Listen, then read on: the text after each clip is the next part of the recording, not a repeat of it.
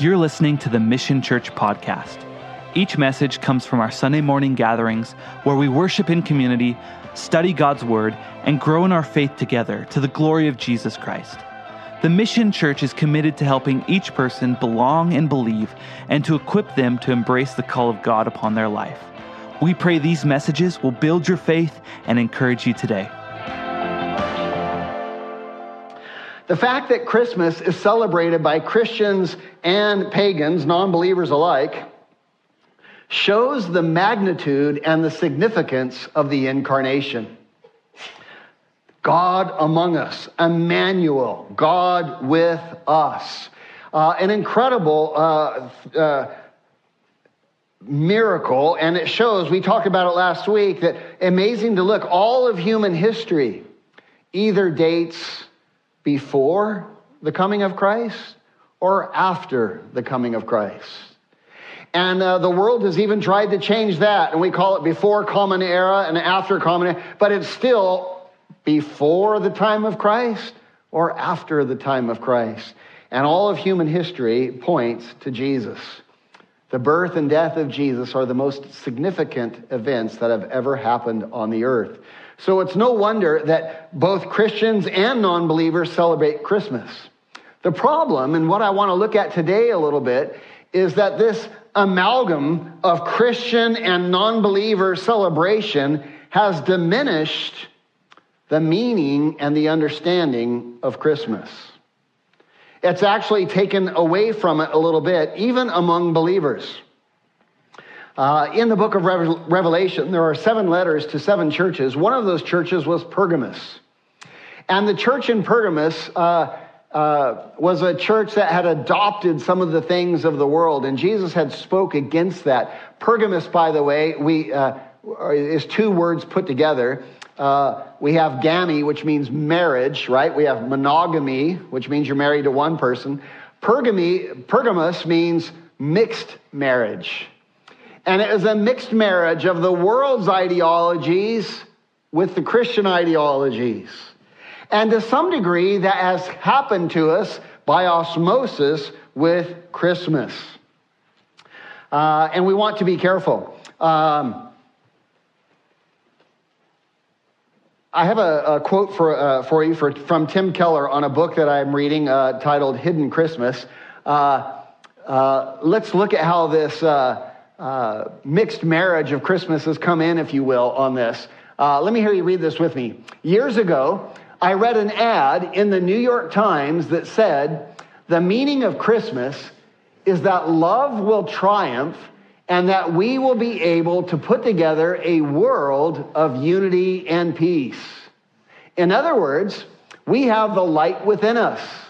And so we are the ones who can dispel the darkness of the world.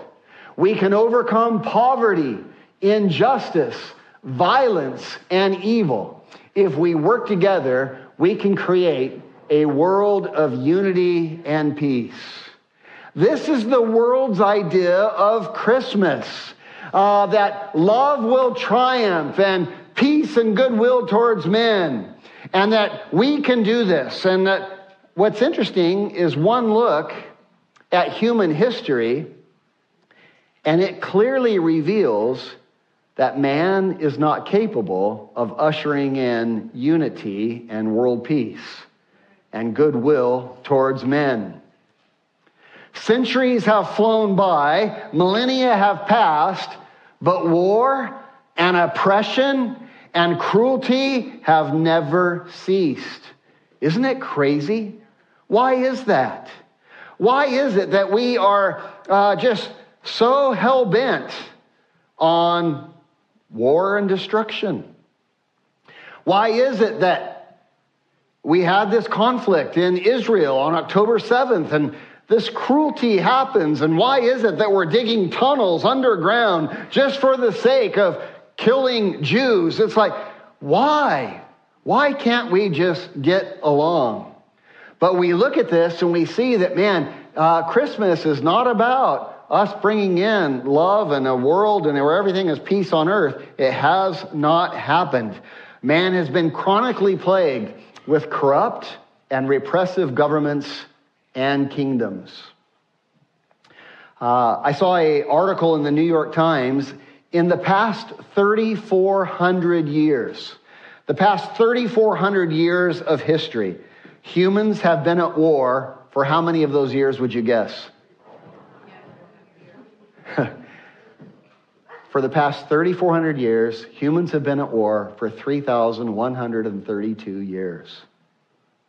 Crazy. 92% of Earth's history has been plagued with wars. Out of the last 3,400 years, we've only had 268 years where there was peace, just for 1 year.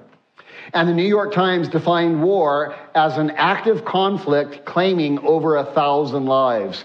So if there were 900 lives lost in that war, it wasn't even considered a war. And even at that, there was 3,132 years of the last 3,400.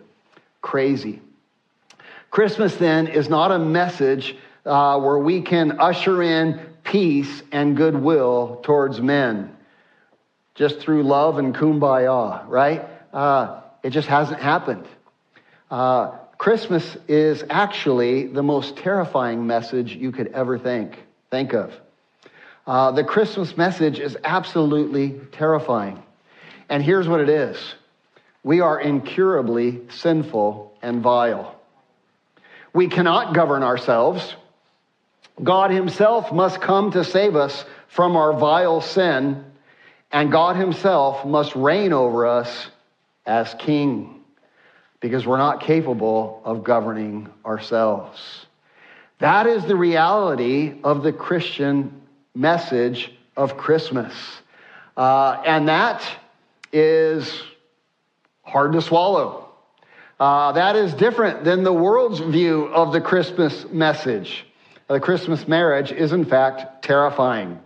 For it's the acknowledgement that I can't govern myself. And we need a king, King Jesus, to govern us. And this is really the offense of the cross. That this king comes to this world to bring what we cannot bring. That makes the cross of Jesus an offense to man. But if we receive the gift, Christmas message is also a life-giving, full of hope, full of joy message. It's a message that King Jesus laid down his life in order to save us.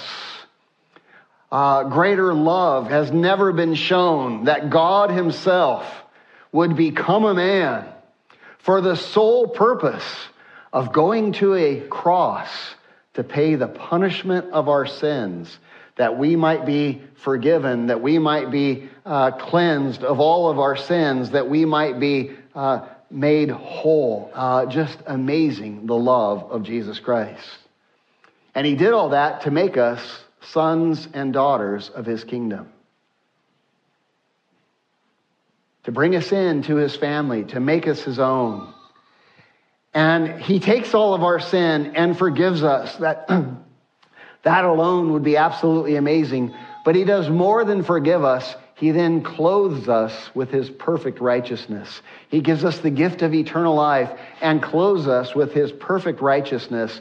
This is the message of Christmas. And so we see two very real messages paralleled together. And these are the prophecies of Christmas. This is what the prophets spoke would happen. And we have a prophecy from Isaiah, the famous Christmas prophecy, Isaiah 9:6, on your screens. Take a look at this. Let me hear you read this in a loud, unified voice. For unto us a child is born, and unto us a son is given, and the government will be upon his shoulders. And his name will be called Wonderful, Counselor, Mighty God, Everlasting Father, and the Prince of Peace.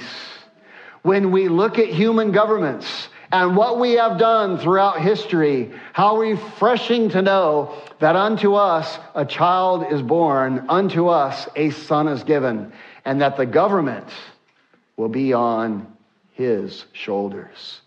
He is a king that will rule in righteousness. And when we allow him to be our king, all oppression will cease.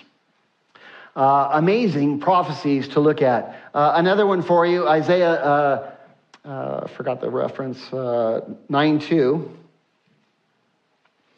Let me hear you read this. The people who walked in darkness have seen a great light, and those who dwell in the land of the shadow of death, upon them a light has shined. We're going to look at this. Again, the title of the message, the light of Christmas. The people, go back for me if you will, back to that slide. The people who walked in darkness have seen a great light, have been transformed by the light of Christ. And how amazing it is when our eyes are opened, when we go from spiritual death to spiritual life, when we go from darkness to light and we see Jesus as the light of the world. And today we're going to be looking at that in this message, the light of Christmas. The context of these verses, Isaiah 8 and 9, I want to share with you the context of them as you turn your Bibles there to Isaiah 8. Let me set the setting for what was going on in the land. Because of sin, this period in Israel's history is about 700 BC. Because of sin, Israel was weak and declining. They had walked away from God. The nation was divided between the north and the south. This nation that was once a powerful nation under godly leadership, this nation that was walking with God, was now a divided nation. The northern kingdom was called Israel. The southern kingdom was called Judah. They were divided. 10 of the tribes of Israel were to the north. 2 of the tribes were down to the south. And the nation was divided. This once powerful nation that walked with God was now full of sin and corruption and weak kings. Kings who were pathetic, kings who could not discern and could not make good decisions. It's so interesting how nothing new is under the sun. That the same things that Israel was facing then has happened now. That Israel, this nation that was once built on the powerful truths of God's word, that had a solid foundation, that had wise kings who walked with God, who knew God, and who were given a constitution by God that had laws that made families safe and kids could play, and it was just was now lost to wickedness, to corruption, and to vile evil. And I look at our own nation and we see much is the same. Once again, we see these same cycles happening again and again. And then we look at what happened as a result of Israel becoming a weak nation with corrupt kings that had really no discernment, childish kings who really just should have not been kings at all. As a result, the nation became very weak. And in the absence of a strong Israel, in the absence of a godly nation, the Assyrian Empire began to become a superpower. Just like in the absence of a strong United States, China is becoming a superpower. And we see the same things. The Assyrian Empire, that was modern-day Iraq, and they were becoming a superpower. And Israel, the northern kingdom, was worried about the Assyrian Empire and their strength. The Assyrians were incredibly cruel people.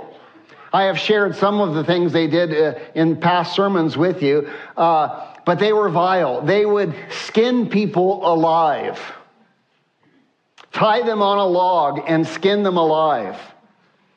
They would take captives and they would lead them through the desert. And if you didn't follow, they would just bury you standing up in the desert in the sand. They would only leave your head exposed. They would pull your tongue out and put a spike through it to the ground so that you would dehydrate in the desert. Incredibly cruel people. They were wicked. They were vile. No regard for life. And they were becoming a superpower because they did not respect life. Trampling over everyone. And Israel, the northern kingdom, became very worried that the Assyrians were going to come and overtake them. And so Israel, the northern kingdom, did something interesting. They made an alliance with Syria. Not Assyria, Syria. Not Siri, no. I got to fix that. And instead of turning to God for help with this strong nation that was being raised up, they turned to Syria. They turned to pagans. They turned to non-believers. And they came up with their own plan. And their alliance, Israel's alliance with Syria, became quite a conundrum, quite a problem. Because Syria did something that Israel never expected. Syria, they too were worried about the Assyrians. And so they came and besieged the southern kingdom of Israel, Judah. And now the northern kingdom of Israel is with Syria, and that makes the northern kingdom of Israel with Syria, who is besieging the southern kingdom. Now the northern kingdom is against the southern kingdom, against their own brothers and sisters. Why? Because in their own human wisdom, they planned their own plan, and now it's turned them against their own family.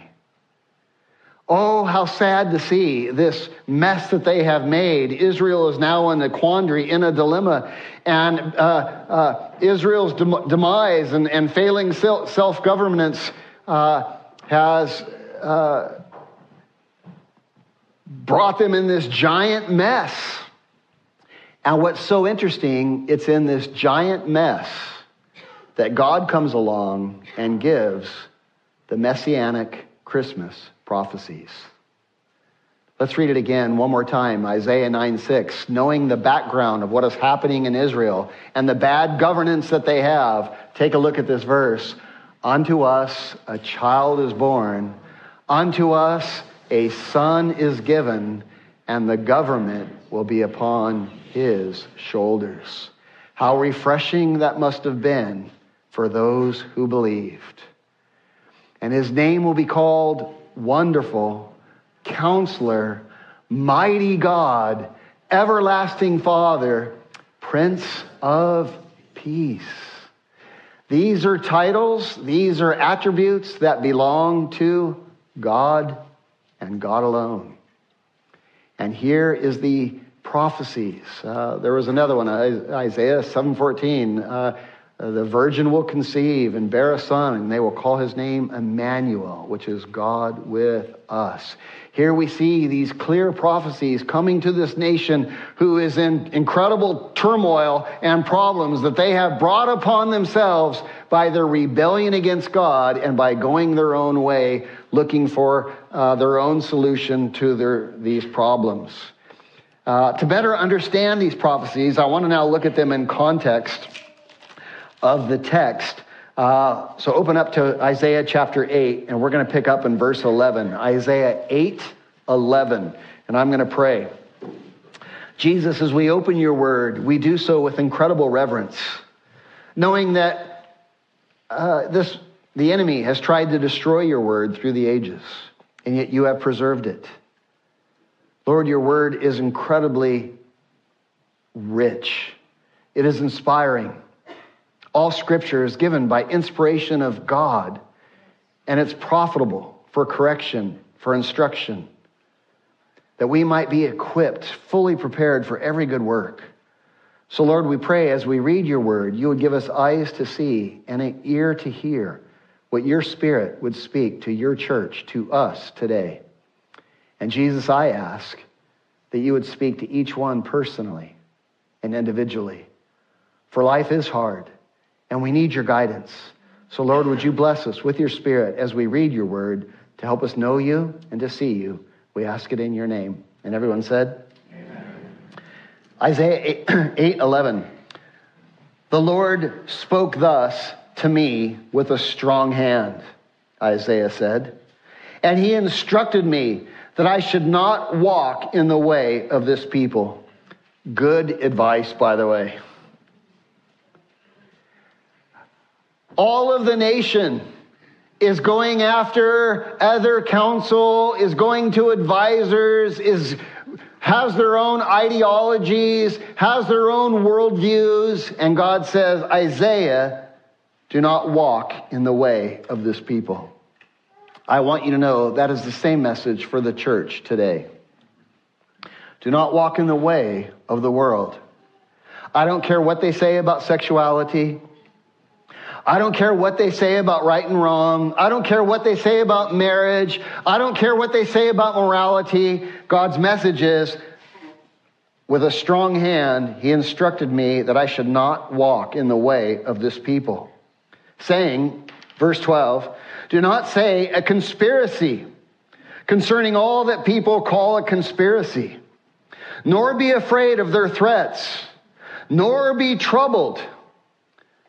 What conspiracy is that?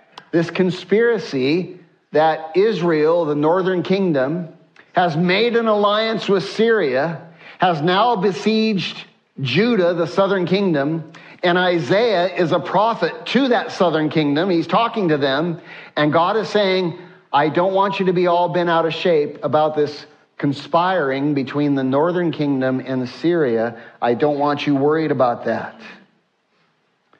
Don't be afraid of their threats, nor be troubled. Verse 13, the Lord of hosts, him shall you hallow. Let him be your fear, and let him be your dread. Interesting. They were all afraid of this military alliance, this war that was coming upon their nation. The borders were sieged. They couldn't get in or out. And he says, I don't want you worried about that. I don't want you fearing that. I want you fearing me, God says. Verse 14. He, that's God, will be as a sanctuary if you fear him.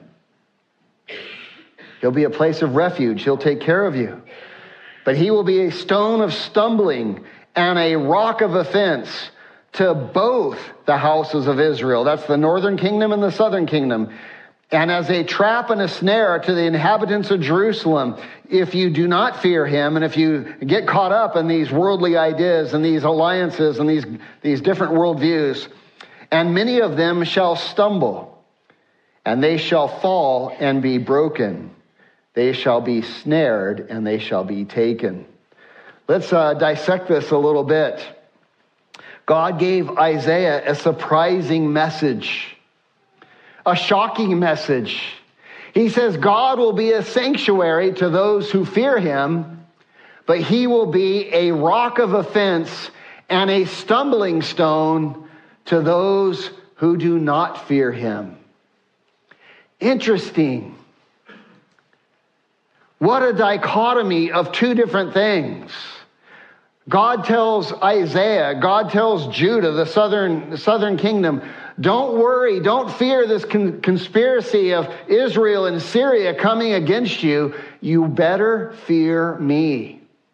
You better reverence me. You better hallow me. And if you do, I will be a sanctuary to you. I will be a place of refuge. I will be a place of protection. But if you fear man, and if you trust in man's wisdom and man's ideas, and if you get caught up in this conspiracy and you join alliance with the northern kingdom and Syria, well then I will be a rock of offense and a stumbling stone to you. No doubt there was temptation from the southern kingdom to just join this alliance. Or to go to Egypt and get help from Egypt, or to get some other country aligning with them. And God says, hey, I don't want you to do according to man's plans. I want you to have fear and reverence for me. It's interesting that if you were in Judah, the southern kingdom, and you had your own brothers from the north coming against you, and you had the Syrians coming against you, what would you be praying? What would you be asking God to do? God save me, right? Take them away. And it's interesting. I think we all have found this to be true. Most of the time, God does not move like we think he should. Have you experienced that? God doesn't move as we think he should. Here's why. Because God says, as the heavens are higher than the earth, so are my ways higher than your ways. And I'm going to move in ways that you don't understand. And I got a news flash for you. I really don't need your advice. I really don't need you to tell me what to do when you pray.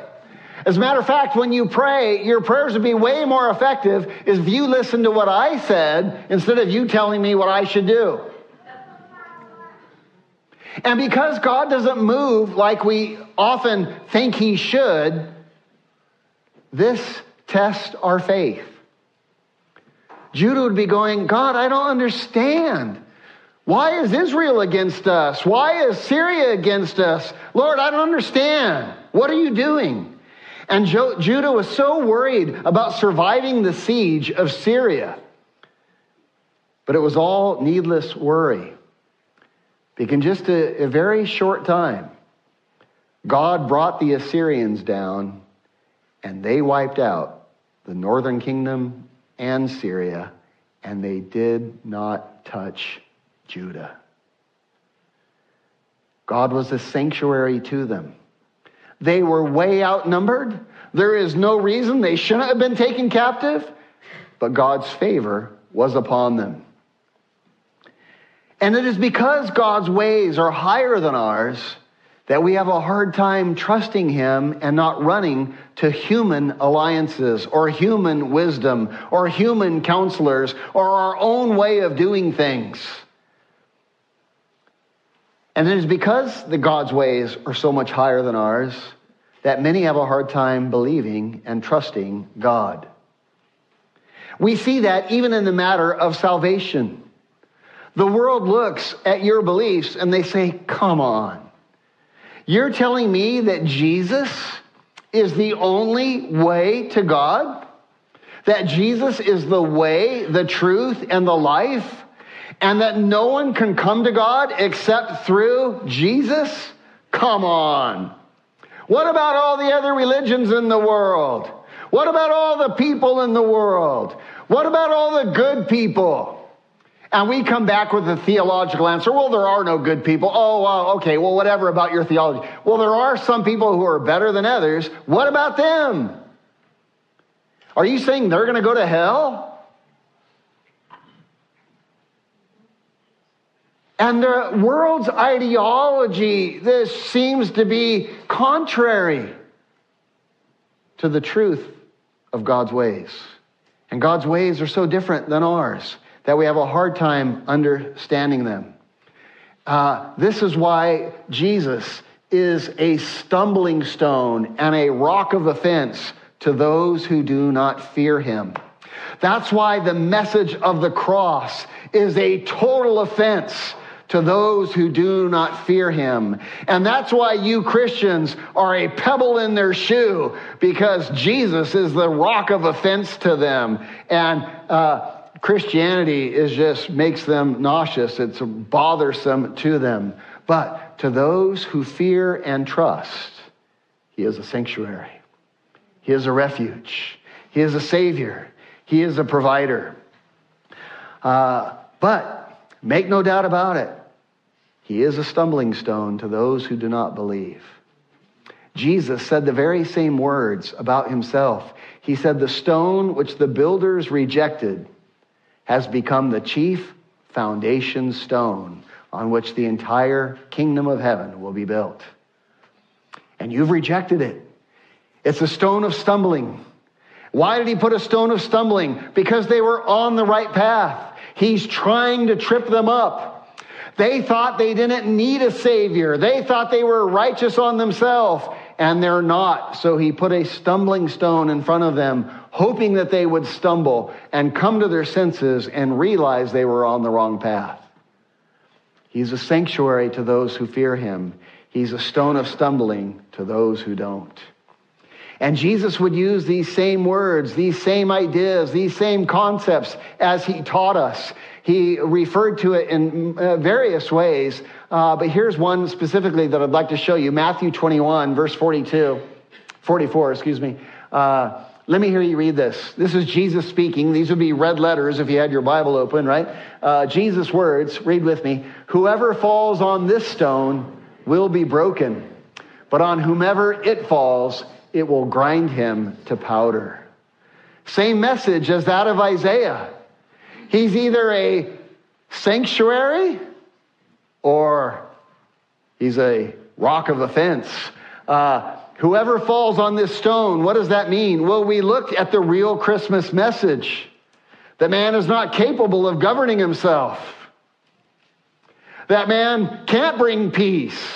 That man is selfish, sinful, and vile. And that God has to come among us to save us. That's the Christian message. And then if we allow him to be the king of our life, then the light of the world will come into our life. That's the Christmas message. And we have to fall on that stone and be what?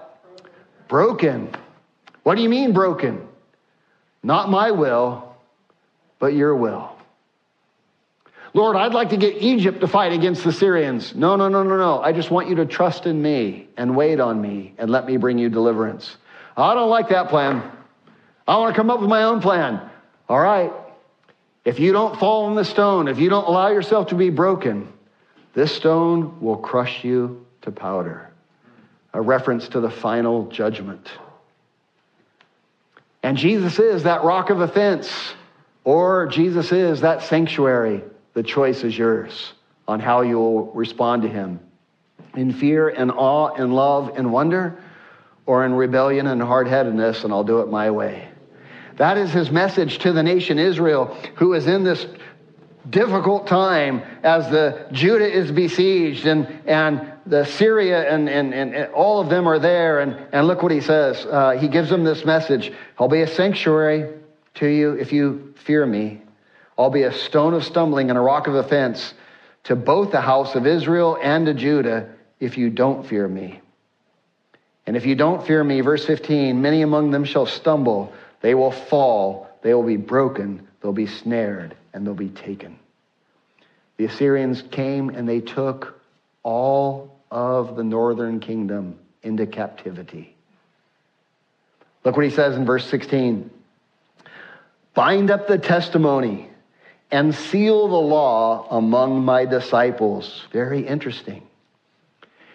Here God gives Isaiah scripture. Isaiah prophesies, where we just read it, right? These are God's recorded words. And then says, bind it up. Roll up the scroll. Hide it. And seal the law among my disciples. Or in other words, hide it from the world and reveal it only to my disciples. This is an interesting concept that is all through Scripture. I hope you see what it's saying. It's telling us that God's Word is a progressive revelation. Understanding God's Word is a progressive revelation. And it is given to all who revere Jesus. He says, bind up the testimony. I've revealed my word. If they haven't taken it to heart, bind it up. But seal my law among my disciples. So interesting. The Bible is an enigma for most people. They look at it, they read it, and they go, how do you get anything out of that? It doesn't do anything for me. In the book of John, when John was speaking of Jesus, John would say, in the beginning was the Word, and the Word was with God, and the Word was God. He was in the beginning with God. All things were made through him, through Jesus. All things were made through him, and without him was nothing made that was made. In him was life, and that life was the light of man. And that light shines in the darkness, and darkness could not comprehend it. What do you mean you're the king? What do you mean you're the Savior?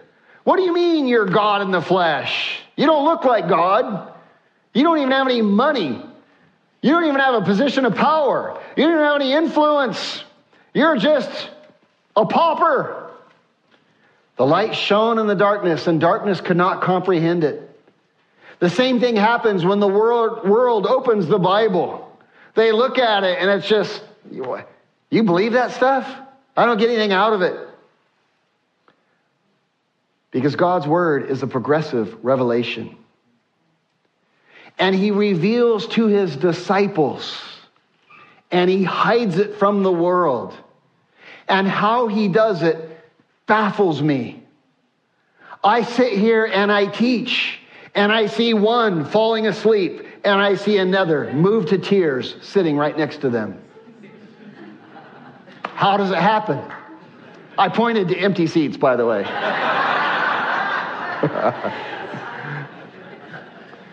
The guy in the fourth row just woke up. I'm not asleep. I didn't see anybody asleep. I didn't mean anything by it. I just meant it's interesting. Jesus would say the Holy Spirit is like the wind. You don't see where it came from, and you don't see where it's going, but you sure see its effect on those who it touches. And the Word of God is the same way. It's a progressive revelation given to all who revere Jesus. And here God tells Israel, hey, here's the truth. I'm going to protect, I'm going to be a sanctuary to those who fear me. I'm going to be a stumbling stone and a rock of offense to those who don't. Now, conceal my word and give it to my disciples. Wow. We see that Jesus did much the same, didn't he? Jesus taught the exact same way. You remember the disciples came to Jesus one time and they said, Jesus, why do you speak in these parables? Why don't you just tell us simply, man? Why do you talk in these parables? Do you remember that? Let's look at that verse, Matthew 13. It's on the screen. Let me hear you read this out loud. The disciples came and said to him, that's to Jesus, why do you speak to them in parables? And he answered and said to them, because it has been given to you to know the mysteries of the kingdom of heaven. But to them, it has not been given. What's that? Jesus actually spoke in parables to hide truth from those who did not have faith in God, and to reveal that truth to those who do have faith in God. Or in other words, Jesus spoke in parables to put this guy to sleep and to bring this person to tears. Wow. Why? Because the Word of God is a progressive revelation given to those more and more and more to those who fear him and walk in his ways. It has been given to you to know the mysteries of the kingdom, but to them it has not been given. Let's go on, the rest of the verse. For to whoever has, to him more will be given. And he will have what? An abundance. And we're not talking about material possessions. We're talking about abundance of what? Knowledge of God. Knowledge of God's word. Knowing his mind, his heart, his person. To whoever has. To him who hears the word of God and is moved by it and obeys the small, simple verse that he knows. He might only know John 3:16, for God so loved the world that whosoever believe in him wouldn't perish but would have everlasting life. And he says, oh my gosh, I want to know a God who loves me that way. Okay, well then to him, what? More will be given. And he will have what? An abundance. Wow.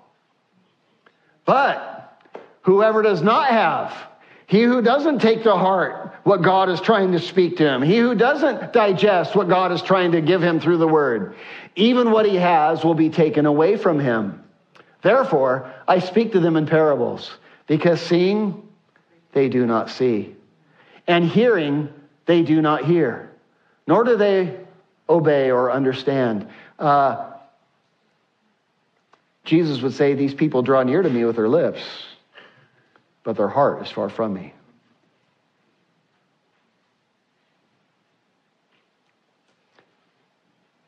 It's so interesting how God does this. How understanding his word is this progressive revelation. And I love watching it in the body of Christ. And I love watching a person begin to just grow and blossom. And it's like, oh my gosh, every time I see you, you've got another branch. You've got more fruit. You've got more wisdom. You're changing. It's amazing. But it's also heartbreaking to see a person who doesn't progress in their faith. And by this time, you ought to be teachers. You still need someone to teach you the meager element principles of salvation. And one grows and one doesn't. And it's interesting that if we bring our hearts to the Lord and we listen to his word, he will pour more into us. But the word of God is a sharp two-edged sword, man. And if we do not bring our heart, blindness and spiritual death happens to us. May we be wise. In the book of Revelation, the letters to the 7 churches, Jesus said something, Revelation 2:17. Let me hear you read this. He who has an ear, let him hear what the Spirit says to the churches. And to him who overcomes, I will give some of the hidden manna to eat. Interesting. What does that mean? He who has an ear, let him hear what the Spirit would speak to the church through the Word of God.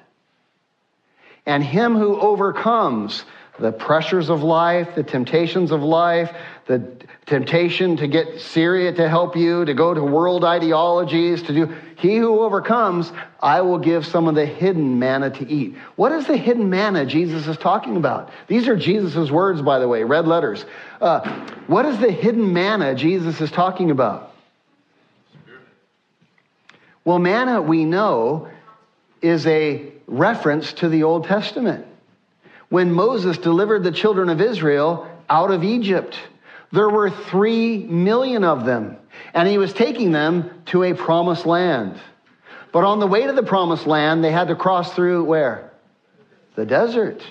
And there's no food in the desert, not enough to feed 3 million people.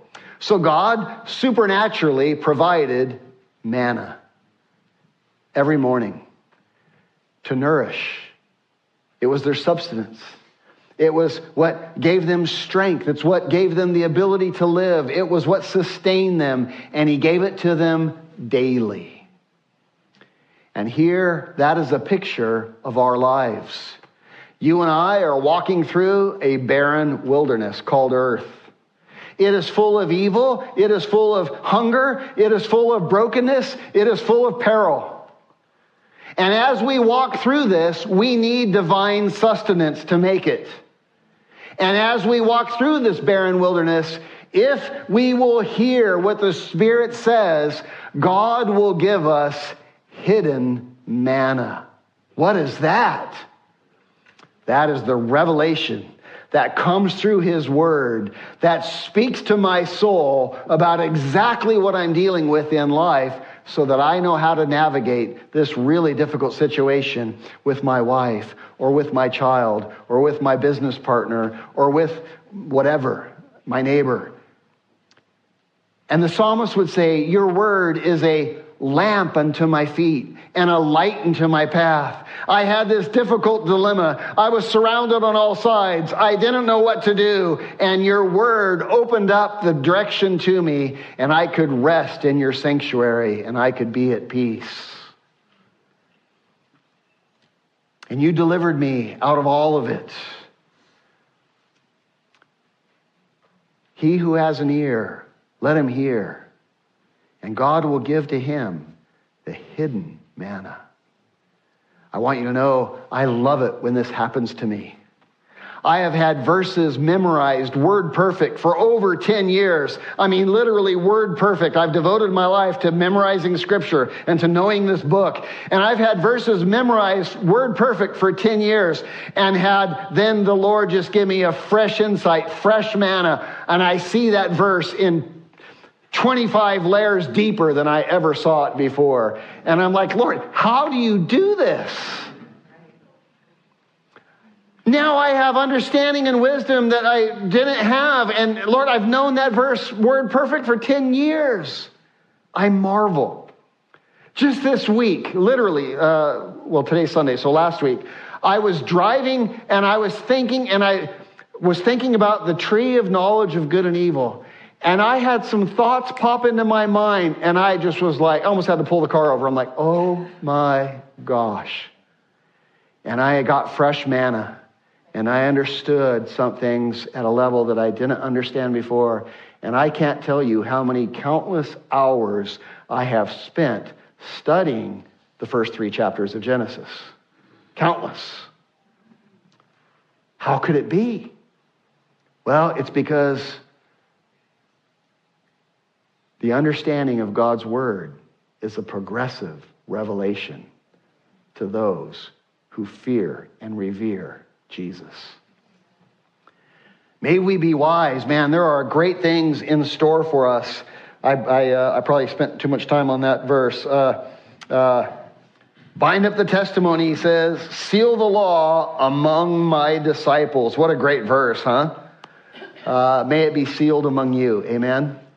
Verse 17. And I will wait on the Lord, who hides his face from the house of Jacob. Lord, you are disciplining us right now. We're besieged by Syria right now. I don't see your power right now, but I will wait on you and I will hope in you. And look what Isaiah says. Here am I and the children whom the Lord has given me. We are for signs and wonders in Israel, for the Lord of hosts who dwells in Mount Zion. Isaiah is saying, Lord, my life is yours. Me and my children are yours. My life is a living letter written by God and read by men. Use me for your glory, Lord. By the way, Isaiah, we know he had at least 3 children, and each of his children's names had a very prophetic message for the nation Israel. And we don't have time to go into what those names are, but you might want to study the names of his 3 sons and look at what the message was.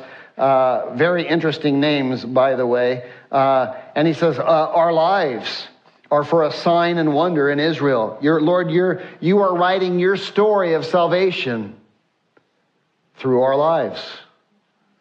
You are writing your story of redemption through our life, through our family. Lord, we are your servants, Isaiah is saying. Verse 19. And when they say to you, seek those who are mediums. The word there is necromancer. It's talking, communicating with the dead. When they say to you, seek those who are mediums and wizards, who whisper and mutter, should not a people seek their God? Should they seek the dead on behalf of the living? Great questions. What is Isaiah saying? Hey, Israel, why are you going to your spiritualists? And why are you going to your political advisors? And why are you putting all your hope in the Republican Party? Or in the Democratic Party? Or in whoever? Vivek, how do you say his name? Ramaswamy. Or whoever. Why are you putting all your hope in that? They are spiritually dead. Should you get your world advice, your ideologies, your worldview from the spiritually dead? Are you going to go to counselors who are spiritually dead for counsel? Should not people seek their God? Should they seek the dead on behalf of the living? Where do you get your worldview? Where do you get your guidance? Where do you get your understanding? Look at verse 20. To the law and to the testimony. If they do not speak according to this word, it is because there is no what? Light in them. No divine revelation directly from God. This is a great memory verse, by the way. To the word and to the testimony. What is the word and the testimony? It's the Bible. To the word and to the testimony. If they do not speak according to this, it's because there is no light in them. Right now, we have churches across the United States, and they open with a little tiny Bible reading, and they speak for 35 minutes about stories and illustrations and jokes and inspirational stories. Do you know why? Because there's no light in them. And why would we seek counsel from those who are dead? To the word and to the testimony.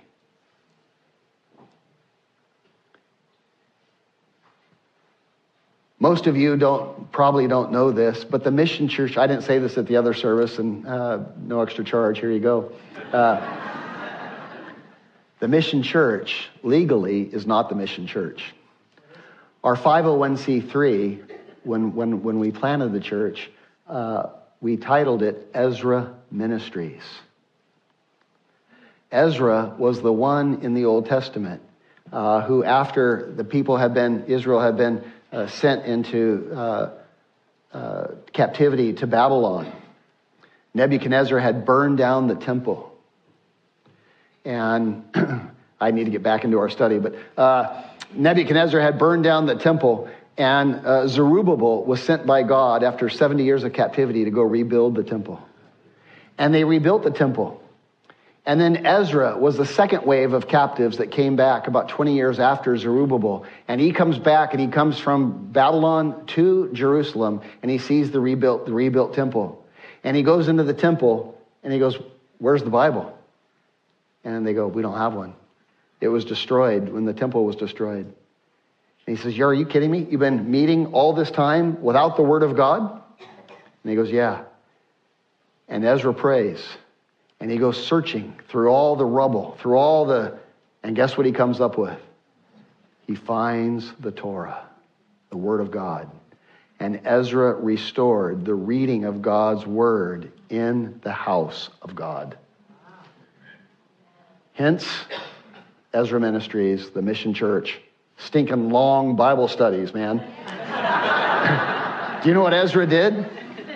When he found the Torah, they did a all-day Bible study, the entire day. You think I go long? Don't start calling me Ezra, by the way.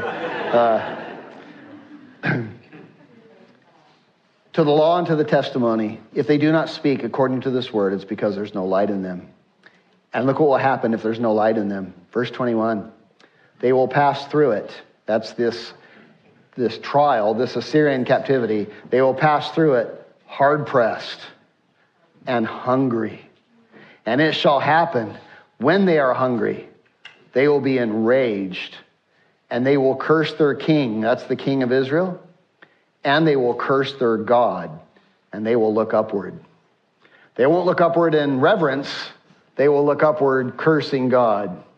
"Some God you are. I don't even believe in you." And they'll shake their fist at God. Verse 22, then they will look to the earth, and they will see trouble and darkness and gloom and anguish, and they will be driven into darkness. They will be driven into depression. They will be driven into evil. They will be driven into wicked ideologies. They will be driven into wrong thinking. This passage tells us that people pass through this world hard-pressed, in hunger and in darkness. Why? Because this world is a hard place to live. It is filled with emptiness and with heartbreak and with evil and with pain and with untold sufferings. Life's hard. And this is why the world turns to all kinds of various activities to cope with that darkness, with that pain, with that suffering. Where do they turn? Tell me, where do they turn? Alcohol. You cannot have one Christmas party that isn't centered around what? Alcohol. Why is that? Shouldn't it be centered around the worshiping of Jesus? No, it's a different spirit. And the world turns to alcohol and to sex and to a myriad of other vices, gambling, drugs, all these different things. And all of them bring more darkness and more destruction. What do you do when the pills you took now control you? What do you do when the sex that you went to for pleasure and escape now controls and ruins your life? What do you do when the alcohol that once gave you relief now owns you? It's a great darkness and a very difficult place to be. if we get our counsel, if we get our worldview, if we get advice from those who are spiritually dead, we too will abide in darkness. They look to the earth, it says. It means they look to their human resources to fix all their problems. And today, we do much the same. Today, we look to our experts for solutions. We look to our scholars, to our advisors, to our doctors, to our political leaders. And they all make big, sweltering promises, man. I was watching Vivek Ramaswamy last night. And man, big, sweltering promises. And I'm not saying he's good or bad. That's not the point of this talk. But they make things and they say, yes, our economy is a mess. Yes, our national debt is a mess. By the way, our national debt, do you know what it is? According to the Federal Reserve, it's $34 trillion. Experts say it's way above that. But even at $34 trillion, do you know how much that is? That's over $100,000 for every man, woman, child, and baby in the nation. That's a problem. They say, yes, we're in darkness, but it's a mess. We've got national debt. We've got borders that are out of control. We've got racism. We've got hatred. We've got morality issues. We've got human trafficking. We have crime. We have homelessness. We have China. We have Russia. We have Ukraine. We have Islamic terrorism. We have corruption in government. We have rigged elections, but we can fix it.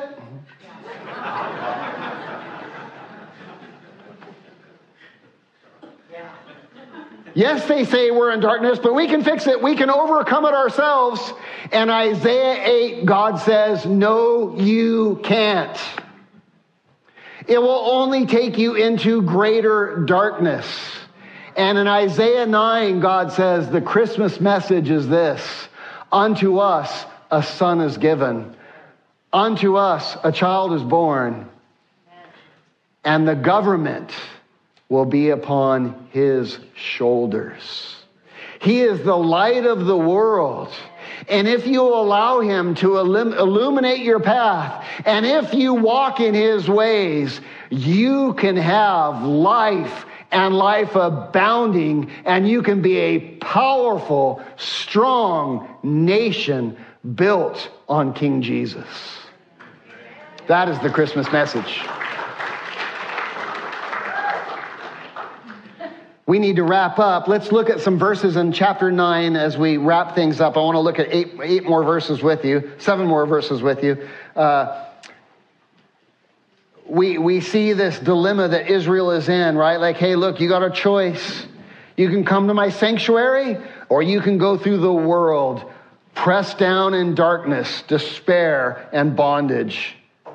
And look what he says in chapter 9. Nevertheless, the gloom will not be upon her who is distressed. Actually, I'm going to pause here a second.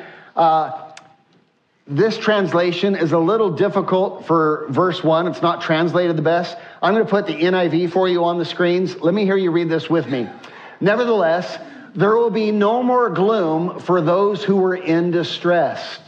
In the past, he humbled the land of Zebulun and the land of Naphtali. But in the future, he will honor Galilee of the nations by the way of the sea beyond the Jordan. The people walking in darkness have seen a great light. And on those living in the land of deep darkness, a light has dawned. Let me break this down for you a little bit. The land of Zebulun and the land of Naphtali are the areas up by the Sea of Galilee, just to the north of the Sea of Galilee.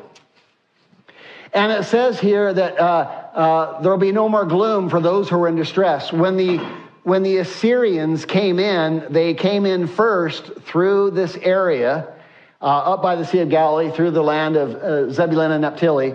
And that's the first area they conquered as they came into Israel. But notice what he says. He says they will no longer be gloom there. For the people walking in darkness, he will honor Galilee of the nations by the way of the sea, and the people walking in darkness have seen a great light. When Jesus came and he begun his ministry, where did he do all his preaching? At the Sea of Galilee. And the light came into the world, and the truth came into the world, and the people that were in darkness have seen a great light. Verse 2, the people who walked in darkness. What does darkness mean? Darkness in the Bible represents two things. It represents evil, wickedness, and it represents ignorance, not knowing the right path. And here's what he says: those who walked in evil and wickedness and in ignorance, not knowing how to make a relationship work, not knowing how to make a marriage work, not knowing how to make a family work, the people who walked in darkness have seen a great light. What does light represent? Well, light represents God. Light represents goodness, truth. Light represents revelation. Not knowing how to do something and then having your understanding open and now seeing the way. The people who have walked in darkness have seen a great light. Those who dwelt in the land of the shadow of death, upon them light has shined. Jesus' ministry there in the Sea of Galilee. Verse 3, you have multiplied, you, God, have multiplied the nations. No longer just this faithful remnant. Now this giant family of God through faith in Jesus Christ. You have multiplied the nation. You have increased its joy. They rejoice before you according to the joy of the harvest. We lose the meaning of that because we're not an agrarian society anymore. But if you even just plant strawberries in your backyard and you go out and you got a few strawberries going on, you're like, woohoo, right? Well, imagine if you were a farmer and your whole life depended on it. You come out in the crop one morning and you just look out in the fields and they're just full of fruit, full of harvest. And you go, oh, Lord, it's amazing. You've been so good to us. That represents not only food for our family, that represents food for all the community. That represents not only food for all the community, that represents our family's financial future. We rejoice as in the harvest. That's what Jesus is like for us. And as men rejoice when they divide the spoil, that's self-explanatory. And look at verse 4, so powerful. For you, that's Jesus, have broken the yoke of his burden, of our burden. What was the yoke of our burden? That was the bondage of sin. I want to be nice. I'm not nice. I want to be selfless. I'm not selfless. I want to be good. I'm not good. You've broken the bondage, the burden, this yoke of burden, and the staff of his shoulder. What's the staff of his shoulder? Well, that's the penalty of the law, that the wages of sin is death. And you've taken away the rod of his oppressor. His oppressor, Satan, the accuser of the brethren, who condemns me night and day. Oh, you call yourself a Christian. Oh, you call yourself a man. Oh, you call yourself a husband. Oh, you call yourself a father. Oh, you're not any good. Jesus has come to take all those yokes off of our back, to take all those bondage and burdens off of us. And he does it powerfully. Look at this. He takes all these things away, and he says a powerful thing in one sentence. As in the day of Midian. Do you know what the day of Midian is? The day of Midian was the time of Gideon, where Gideon, who was a wimpy, scrawny, wimp of a man, God called him to lead the entire army of Israel. And God called him a what? A man of valor. And he's like me, 98 pounds. And God had a battle for them that they were to fight against the Midianites. And there were 135,000 Midianites. And God said, Gideon, I want you to take Israel's army and I want you to go fight them. Gideon rounds up Israel's army and he's only got 10,000 guys. And he says, God, I only got 10,000 guys. And God says, that's too many. If you go to battle with 10,000 guys, they're going to think that they did it. I want you to thin the ranks. Anybody who's scared, you tell them they can go home. Anybody who doesn't want to be here, you tell them they can go home. And they do. And you know what he's left with? He's left with 3,200 guys against 135,000. He says, God, I don't like your battle plan. This doesn't make sense to me. And God says, I know, Gideon, there's still too many guys. God says, no. I mean, can't we get Egypt to help us? Can't we get someone? No. God says, there's too many guys. Gideon, I want you to take those 10,000 guys, and I want you to go down to the water. And whoever puts their face in the water to drink, you just send them home. But those who put their hand on the water and lift the water to their face, they're going to be your army. Only 300 guys did that. And God said, that's our army. And Gideon says, 300 against 135,000 Midianites, we're doomed. And God says, no, you're not. He said, take a sword, take a pot, and take a torch. And at the sound of the trumpet, I want you to break the pot. And those measly 300 guys hide their torches in the pot. At the sound of the trumpet, they break the pot. And then 135,000 Midianites suddenly sees 300 torches appear out of nowhere. And here's the breaking of all this pottery. And God puts a spirit of confusion and fear and turmoil on them. And 135,000 Midianites kill each other. And Gideon just stands there and watches the Lord deliver all of it into his hands without him doing anything. And God says, this is what the Messiah is going to do for you. He will take the yoke and the burden and everything off of you, and he will do it just as he did in the battle of Gideon. Look at verse 5. For every warrior's sandal, every warrior's boot from the noisy battle, and all the garments, all the military garb rolled in blood will be used for the burning of fuel and fire. What does that mean? Here's what it means. You don't need army boots anymore. You don't need an army uniform anymore. Why? Because the battle has been won. There's no more battle to fight. No more battles to fight. The war is over. Our victory is in Jesus. You don't need army boots anymore. For unto us a child is born. Unto us a son is given. And the government will be upon his shoulders. Let him govern your life. Let him lead your marriage. Let him lead your nation. His name is called Wonderful. He's an amazing counselor. He's the mighty God. He's all-powerful. He's the everlasting Father. He's the creator of the universe. He's the Prince of Peace. And all who walk in his ways have peace, joy. Of the increase of his government and peace there will be no end. His kingdom is eternal. And upon the throne of David and over his kingdom, he will order it, establish it with judgment and with justice. This king who came to bring us this salvation is coming back to rule and reign on the throne of David, just as he promised in the Davidic covenant. He will rule and reign from Jerusalem, physically, bodily, literally, and he will rule over the entire earth. He came the first time poor, meek, and mild to purchase our salvation. He's coming the second time to judge the earth in righteousness and to set up the millennial reign that will be justice and righteousness on the earth. From that time forward, even forever. And I love this closing sentence. The zeal of the Lord of hosts will perform this. It's his zeal. It's his plan of salvation. It's his work. You are his workmanship. You are his redemptive crown. You are his delight.